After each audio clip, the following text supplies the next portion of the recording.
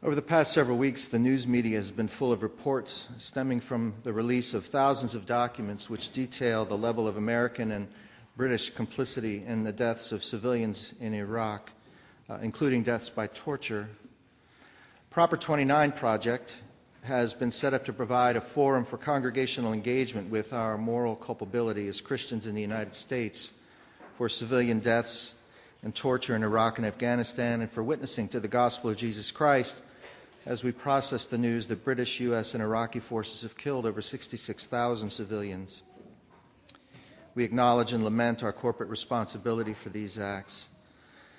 These are some words from the Proper 29 Project website, which was an invitation to preachers across the United States to wrestle with this information that has been leaked regarding civilian deaths in Iraq. And so what follows is my attempt, with, I hope, the leading of the Holy Spirit, to speak to that. These will be the ways of the king who will reign over you. He will take your sons and appoint them to his chariots and to be his horsemen and to run before his chariots. And he will appoint for himself commanders of thousands and commanders of 50s, and some to plow his ground and to reap his harvest, and to make his implements of war and the equipment of his chariots. He will take your daughters to be perfumers and cooks and bakers. He will take the best of your fields and vineyards and olive orchards and give them to his courtiers. That's from 1 Samuel chapter 8. These will be the ways of the king who will reign over you. He will manufacture reasons to go to war and with a bold face proclaim the rightness of the cause. He will tempt the children of your poor with promises of a better life if only they join the military. He will teach those children how to kill. He will place them in situations in which killing is the only way for them to survive. He will insist that they do things that revolt them, that their consciences resist for the sake of some reason only the king knows. And when they break, when they go too far, the king will imprison them in order to protect the king's good name. And he will bury the dead. He will wipe them away. He will place their bodies and their memories in some secret and shameful place so that no one will ever know what happened. He will make 66,000 civilians just disappear, 66,000 dead, and as if they never existed. Iraqis disappeared by one wave of his mighty hand. Oh, and one more thing. The king will arrest, torture, abuse, mock, and finally crucify anyone who challenges his authority. And he will do these things in pursuit of our demands for national and economic security. But the people refuse to listen. They say, no, we are determined to have a king over us so that we may also be like other nations and that our king may govern us and go out before us and fight our battles. Father, forgive them, for they do not know what they are doing. Today is Christ the King Sunday, also known as Reign of Christ Sunday, the last Sunday in the liturgical year. The year begins with the coming of the Christ into the world and ends with this affirmation that Christ is our Lord and that our allegiance belongs first and only to Christ and to his reign. Our scriptures for this morning present us with two starkly different pictures of Christ the Lord, two starkly different pictures which we must learn to hold together at one and the same time. There's Luke's picture of Jesus Christ, the victim of a human king, the suffering and crucified one, the one who dies for us. And there's Paul's picture of the cosmic Christ, high and lifted up, firstborn of all creation, the one who reigns over heaven and earth, the one who's reconciled all things to God through the blood of his cross. Two pictures, the darkness and the light, the world as it is under the rule of human kings, the world as it is under the reign of Christ. In the darkness, all is broken, all is damaged, all is subject to the power of sin and to the whims of kings.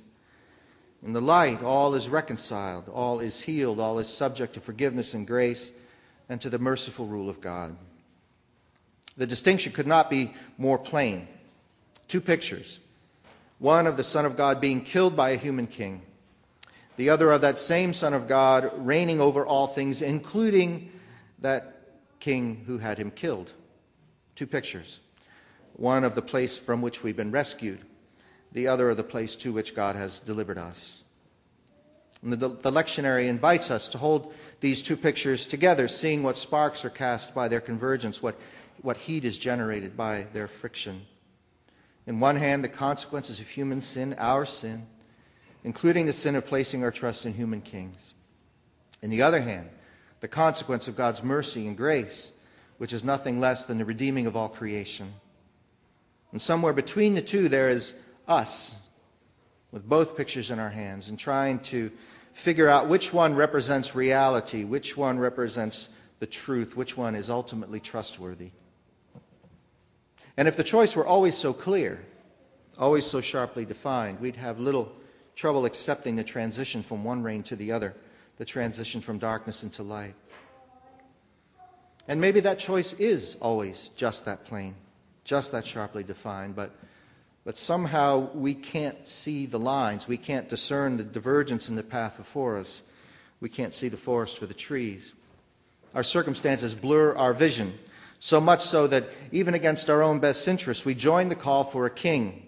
We join the call to be just like all the other nations, and we hope against all hope that this next king will be the one that finally saves the day.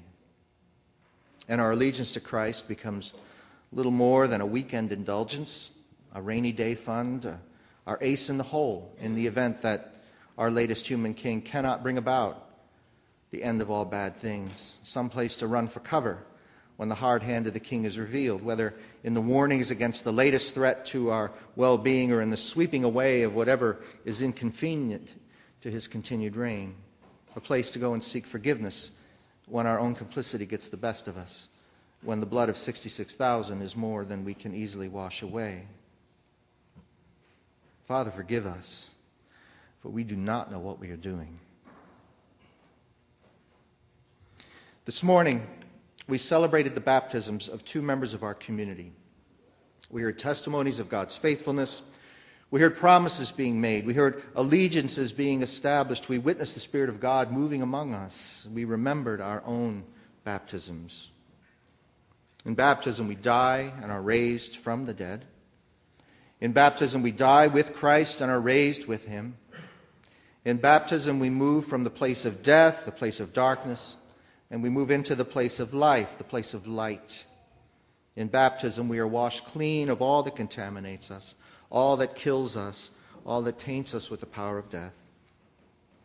In baptism, we come clean. In baptism, our eyes are opened as if for the first time, and we see clearly the choices before us. We see with new creation eyes, and all the outlines are sharp, and the path before us is straight, and so we know which way is up. In baptism, we experience what Paul describes in Colossians chapter 1, being rescued from the power of darkness and transferred into the kingdom of God's beloved Son. And if any of that is true, if baptism really does mark our movement from darkness to light, if it really does embody our spiritual death and rebirth, then it's something worth remembering. If baptism is the key to seeing rightly, if it's the key to telling the difference between the way of death and the way of life, if it is the key to discerning where our allegiance lies, then it is something we cannot afford to celebrate once and then be done with it. It's instead something we must remember daily in order to keep our vision clear and so keep walking toward the light. And for a people who place so much pride in our baptismal practice, we Mennonites are awfully quick to put it behind us. An important milestone, but only that. A milestone receding steadily into the past, a marker of some place we once were. And if what we're up to here is nothing more than an association of folks with similar interests and worldviews, with an affinity for good singing and good food, and a need to have our worth proven by the quality of our community, well, then maybe it would be enough to see baptism as just a step along the way, something that all good Mennonites must do in order to sit at the table and participate in the storytelling. But if what we are up to here is a new creation, a giving over of ourselves entirely to the God revealed to us in Christ, a pledging of our allegiance to the crucified one now high and lifted up, then it seems to me we can't afford to let baptism be something that once happened to us. If the cleansing that we experienced in that water and the anointing we received by the Spirit makes it possible for us to see more clearly, to choose more rightly, to follow more faithfully, then with God's help, we need to remember our baptisms always and every day. If we have any hope at all of knowing what it is that we are doing, then we must remember our baptisms. Father, cleanse us so we can learn what it is we are doing.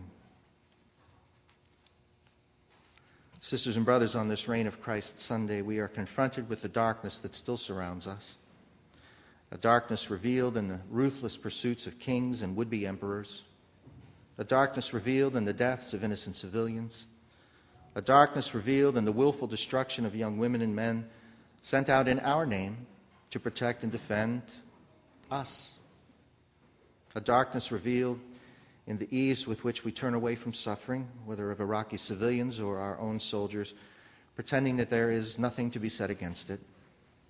A darkness revealed in our own hearts and minds as we continue to delude ourselves into thinking that a little bit of idolatry is not such a bad thing and is easily forgiven.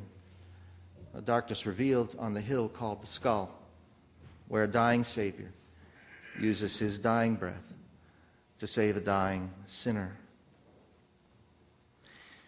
And on this Reign of Christ Sunday, we are confronted with an unimaginable light, a light that is revealed in the firstborn of all creation and the firstborn from the dead, a light revealed in the one in whom all things were created, in heaven and on earth and under the earth, a light revealed in the one who holds all things together, a light revealed in the one who's called the head of the church, the one in whom the fullness of God dwells, a light revealed in the one through whom all things are reconciled to God through the blood of his cross, a light revealed in Jesus Christ, the risen Lord, our Savior, in whom we place our trust and our very lives.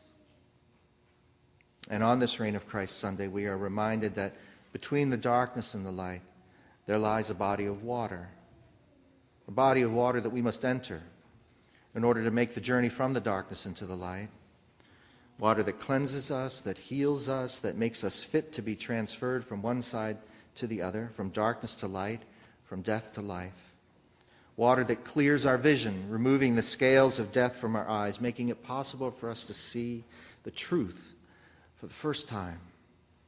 Water we do well to remember as we move from the place of resurrection and begin the journey from the darkness and toward the light. On this Christ the King Sunday, let us reckon once again with the temptation to place our trust in human kings, human governments, human empires. Let's reckon again with the evil that inevitably comes when human kings presume to make the world in their own image. Let's reckon again with the cross, a picture of the evil human beings can do, but also a picture of the lengths to which God will go to undo that evil. Let's reckon again with the image of Christ, raised up above the heavens, gathering all creation into himself, reconciling everything to God. Let's reckon again with our baptisms, with the power of that water to cleanse us and make us whole, the power of that water to sustain us all along the way. And let's reckon with the gospel call to give ourselves over wholly to Christ, our true King, whose reign is forever and ever.